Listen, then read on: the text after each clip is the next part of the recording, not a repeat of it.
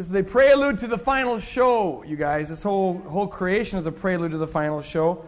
And in that final show, there's going to be a lot of Trinidad songs, and I'm hoping not, but there might even be country western, I don't know. Well, there's going to be a heaven, there's going to be a hell, and that's where, no, okay. Your bleeding heart, no! I'm sorry, okay. That was strictly opinion, not doctrine. Okay.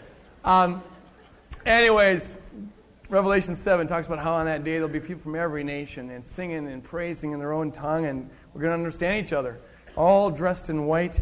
It's just going to be beautiful, and this is kind of a prelude to that. I just appreciate also just the freedom that was here. Don't be bound. Don't let anything bind you. The truth shall set you free. And just to be free in worshiping God. Get used to it, because heaven's going to be very, very free. Praise God. Let's do a little teaching here. Hebrews chapter 2. We're continuing our study in the book of Hebrews. And I'm going to lay just a foundation here this morning for a study that's going to kind of continue, I think, for the next week or two or so. Because I think the passages that we're going to be considering here this morning are just packed with profound stuff. They're very difficult. They're the kind of verses you could just read and not get anything out of unless you took the time to pick it apart, dissect it, digest it, and let it saturate. And that's what we're going to be doing here. We're never in a real big hurry to get through the Word of God. The quantity doesn't count for a whole lot. Quality is what we're looking for, so we want to go deep into it. Let me just say this also, just as a thing, as I'm looking up here at the people sitting along the walls here.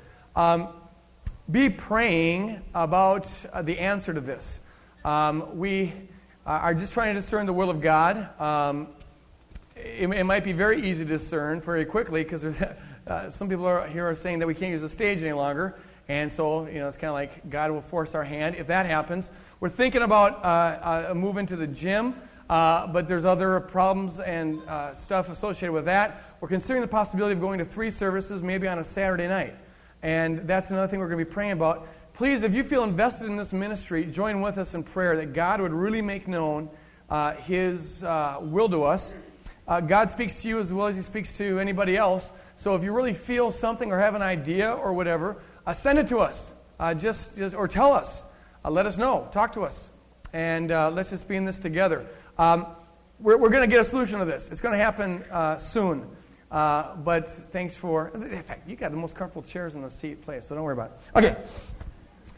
Okay. A little review. Hebrews chapter 1, the author was talking about the superiority of Jesus in relationship to the angels. He's talking to Jewish Christians who are thinking about going back to their Judaism. And one of the elements of what that would consist in would be in taking Jesus and not making Him anathema or the Antichrist or something, but lowering Him from the status of divine Son of God down to the status of an angel. We know that there was a lot of Jews in the first century who did that. It fit their theology well to see Jesus not as a supreme Son of God, but as an angel. The author here is very concerned about that, very concerned. And so in chapter 1, he spends a lot of time showing how Jesus is superior to an angel. He is the Lord God, Creator, Almighty, King of Kings, and Lord of Lords. Angels don't even come close to that. Then in the beginning of chapter 2, now remember, the chapter divisions weren't part of the original record. Those were put in later on. So you don't have chapters and verses in the original. He took a little break for 4 verses to wake his readers up, to warn them, and that's what we dealt with last week. He basically says this: if Jesus is superior to the angels, then the message that Jesus brings is superior to the message the angels brought. And if there were severe consequences for rejecting the message that came through the law, which was mediated by angels, the author says, then how shall we escape, the author says, if we neglect so great a salvation? In other words, when you understand who Jesus is and what He has done for us and the salvation He's brought to us, we have to begin to see the passion, the heart of God in becoming a human being and dying for us, that we might live eternally with Him. What will the consequences be if we neglect that, if we walk away from that? So he's saying to his audience in the first verse of chapter 2, you've got to pay close attention to this. This is serious stuff. And it is very serious stuff. I don't believe that anyone is going to lose out in eternity because of a technicality, because of some minor doctrinal point. You weren't baptized just the right way, or you didn't say the cross the right way, or your eschatology wasn't quite right, or something like that. If you have a thief on the cross heart, you're saved. But what the author is telling us here is this. Of all the things that you got to be careful with, the identity of Jesus Christ is the first and foremost. Who Jesus is, what he has come to do. This is the center of the Christian faith. And so he's warning these Hebrew Christians, you're playing with fire, this is dangerous stuff. Pay close attention to what you've been taught. He's now going to pick up this theme about the superiority of Jesus and pick up the argument that he had just left off on. And just so you know, because this is a complex verse, I'm going to lay out the forest here, I'm going to lay out the big picture here, and then we'll read the verses and pick it apart a little bit here this morning. The question he's going to answer, he's going to address is this. If Jesus is really superior to the angels, how is it then that Jesus Christ is a human being? Because we all know, and every Jew in the first century would know, that human beings are made lower than the angels. We are more limited than they are. We are less intelligent. We have less power than they have. So if Jesus is superior to the angels, how is it that he's made a human being? And a Jewish person could be wondering this. The author is going to answer it in a kind of a surprising way. He's going to say two things. Number one, true, human beings are in one sense insignificant, it seems, and we are certainly made lower than the angels. But you got to also know this. Our destiny is to be above the angels. It was hot stuff. That being a human being ain't so bad.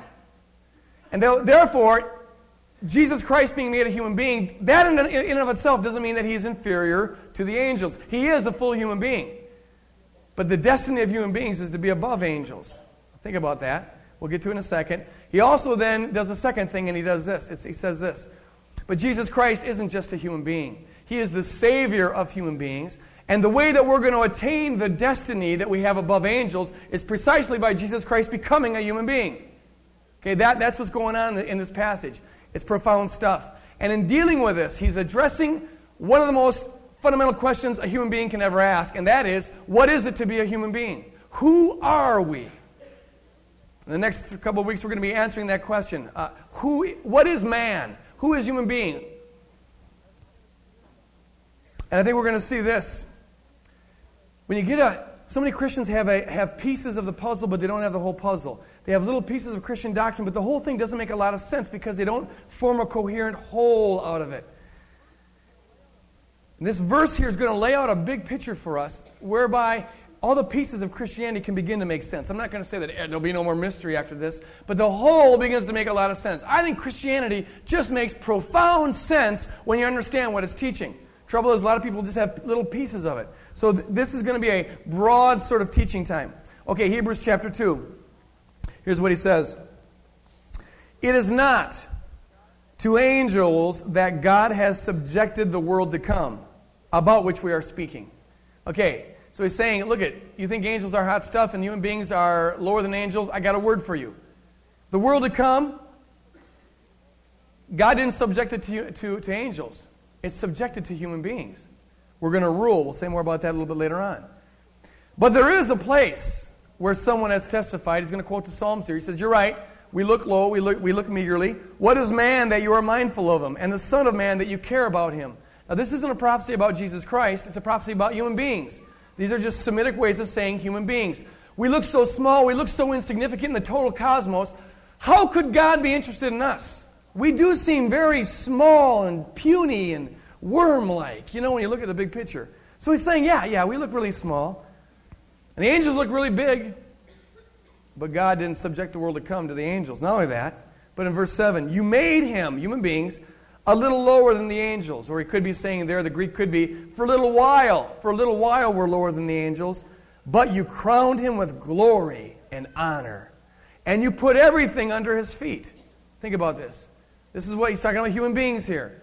Not under the angels' feet, but under human beings' feet. In putting everything under him, God left nothing that is not subject to him. I want you to get a grip on this. Read 1 Corinthians 3 one time. It just now comes to me. I don't know why, but just read 1 Corinthians 3 sometime. No, 1 Corinthians 3 says, all things belong to Christ, and you belong to Christ, therefore all things belong to you. You were made to rule the world. We'll see here in a second. But then he says, yet, at present, we do not see everything subjected to him. We don't see everything subjected to human beings. They are, but we don't see it yet. It's not manifest yet. It's not clear yet. But, praise God, verse 9, we do see Jesus, who was made a little lower than the angels, or made lower than the angels for a little while, just like every human being is. But he is now that he's resurrected, now that he's ascended, he is now crowned with glory, he is now crowned with honor, because he suffered death, so that by the grace of God, he might taste death for every human being. And that's how we're going to reign over the angels. Complex stuff. Hang with me. Let's say a little prayer and get into it. Father, let your Spirit reign here for the next 15 minutes. Make this word clear to us. God, I just pray that in some way we could inch forward a little bit in understanding and accepting the responsibility of who we are because of what you made us to be and because of who you saved us to be. In Jesus' name we pray.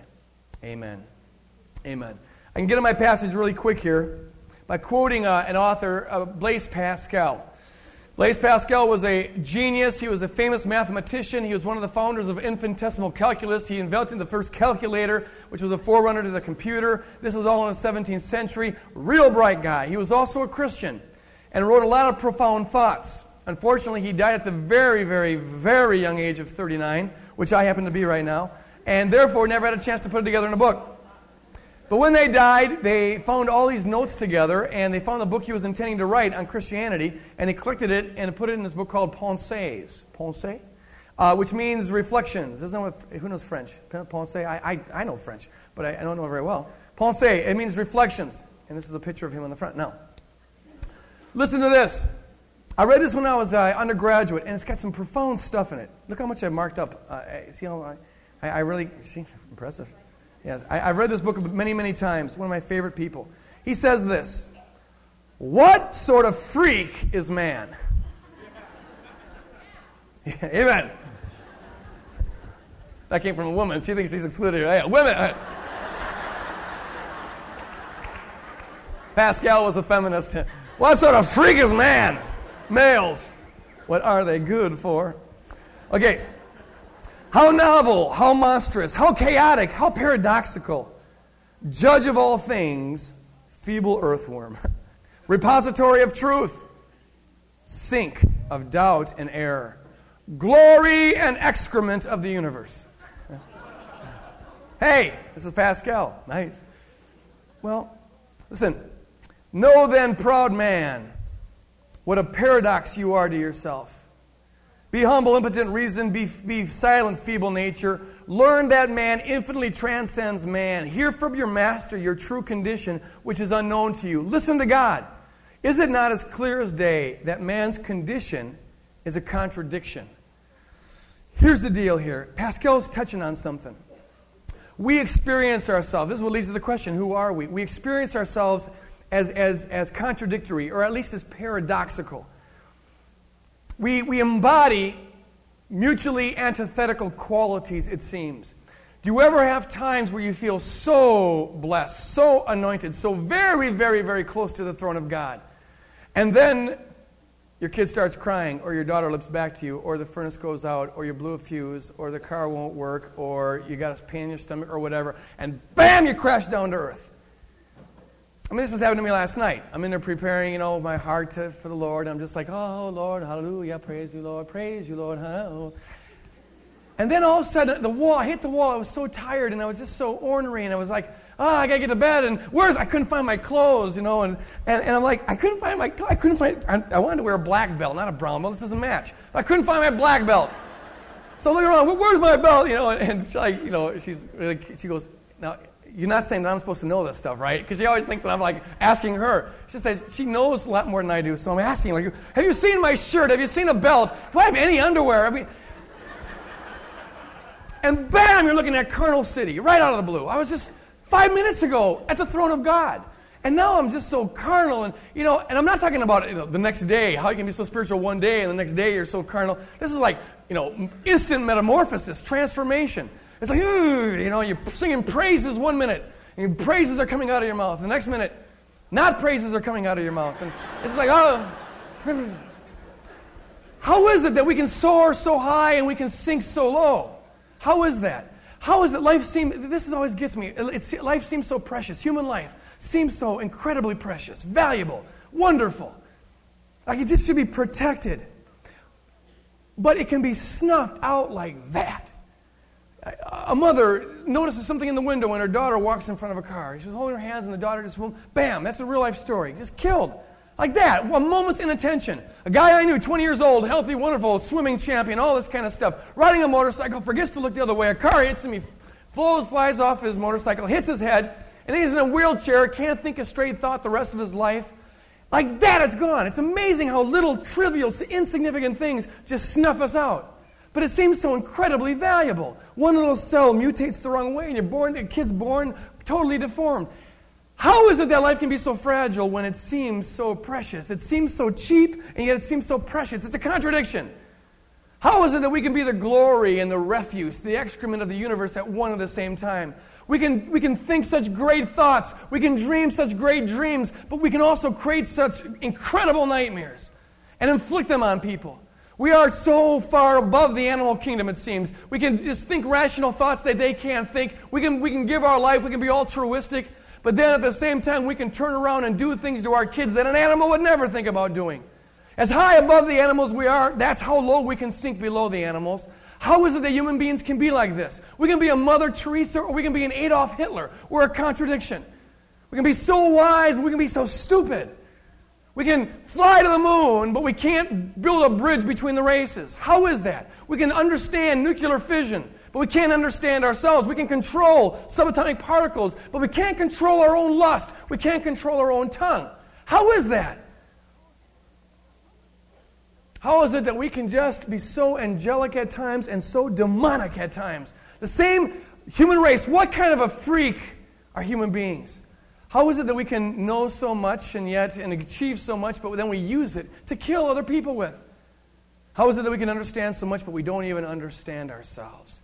We can achieve so much, but we can't achieve joy. We can't achieve peace. We just can't figure that out. We can't figure out why we can't figure it out.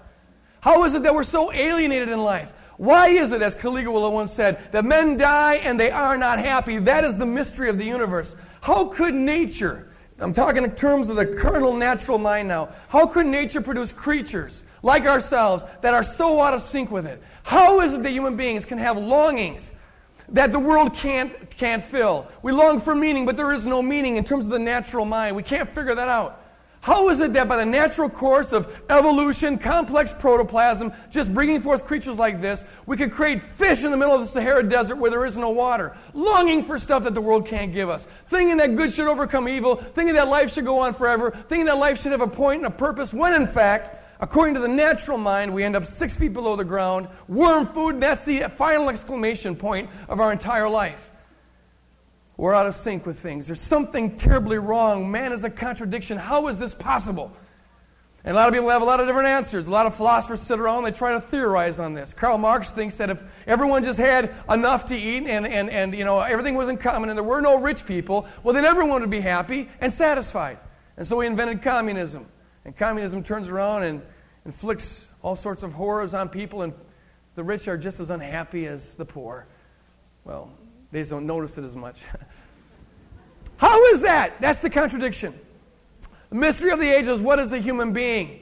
The Bible has an answer for this, and it's a profound answer. It's a profound answer. It is, I believe, the only answer that makes sense. It's found in the passage that we read here. In a nutshell, this passage says this. I've already outlined it. We were created to rule. Right now, we're not ruling. But in the end, we shall rule because Jesus Christ came down and restored our proper place. Let me just break that down very quickly here. We're created in the image of God, the Bible says. 3 points here, 2 points here. Yeah, I only have time for one. Let's see. We're created in the image of God. We're created in the image of God. The Bible says, Genesis 1:26. We are made little God lookalikes. We are given some of the attributes of God in a little form. We are not God. The worst thing we can ever do to ourselves is begin to think that we're God, but we're made in the image of God. We are personal because God is personal, according to the Bible. We are rational, or we long for things to be rational at least, because God is rational. We have consciousness because God is consciousness. God has consciousness. We are capable of good because God is good. We are morally responsible beings because God is a moral being.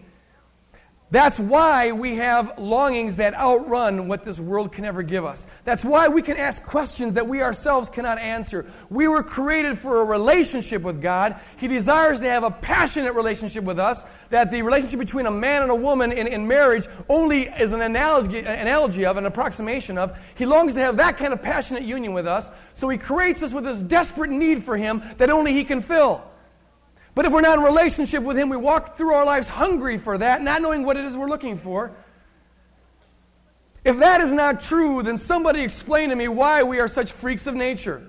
If we are just complex protoplasm, how is it that this glob of protoplasm here is so unhappy with the way things naturally are? You don't find dogs running around with existential angst, worried about the purpose of their life. But human beings do all the time. People commit suicide for this stuff. How is it that nature, by time and chance alone, could produce beings like us? But if if a cause can't be greater, if an effect can't be greater than a cause, if I drop a ball here, it cannot bounce up higher than the level I dropped it at because the effect can't be greater than the cause. How is it that the cause of human beings is irrational, unconscious, non-purposive, and amoral when we, the effect, are purposeful, conscious, rational, and long for meaning? It's not possible. But when you understand that we're created by an almighty God in His image, then you understand who we are. We are beings of infinite worth. God made us like that. We are not just complex protoplasm. You start believing that long enough, you're going to start acting like that. You want to know what complex protoplasm acts like? Look at the crime statistics. That's what it acts like. It's just you're just an amoeba. You got the morality of an amoeba.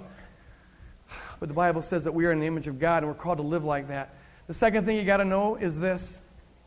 We are called to be in the image of God because we are called to rule. And I'm just going to set up what I'm going to talk about next week. Throughout the Bible, in Genesis chapter 1, for example, at the very start, it says that God said that we are to have dominion over the earth. We are to have dominion over the earth. We are to rule over the earth. We are to have authority over the earth. God wants to have His sovereign authority delegated through mediaries. We are the mediaries for the earth. We are to carry out God's love on this planet. So He puts Adam in the garden. He says, Adam, your job, in the kingdom of God, you have jobs. Your job is to take care of the garden. Your job is to till the earth. And there's these 4 rivers that are going in every direction, and many theologians think that was there to tell us that the plan of God was for the human race to finally populate the whole world and carry out His lordship on the earth. That's why Adam is told to name the animals. It shows his superiority to them.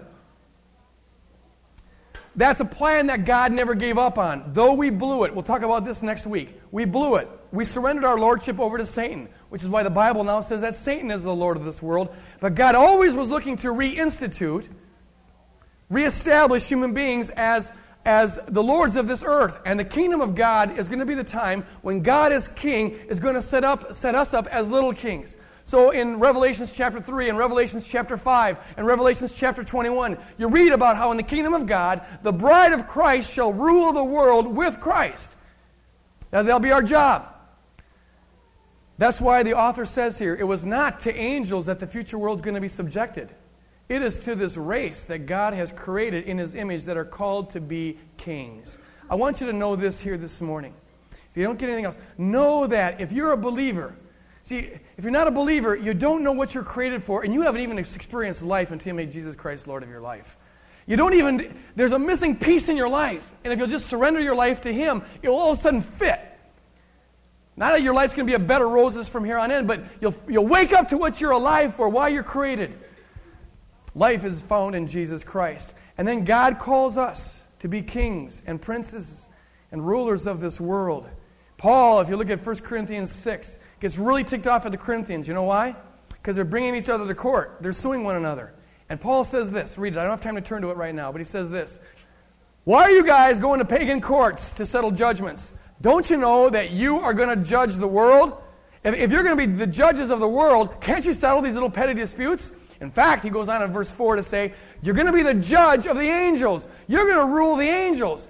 Goodness gracious, learn how to settle these disputes among yourself. You're in training right now. God wants to raise you up to be the leaders in the kingdom of God. Learn how to settle disputes now. God wants the church to be the glass of the future to the world around us, so that when the world can look at us, They see what human beings are supposed to be. They see how God's love can really work in people's lives. They can see here the ring of truth of why God put people here on the planet in the first place. Jesus says in John 17, that they shall know that I am sent from the Father and that my word is true by the fact that you are one. By the fact that God's nature, His triune nature is beginning to be lived out among us. But you got to know that you are going to rule the world. You have got an inheritance that is infinite. We are Christians of royal blood.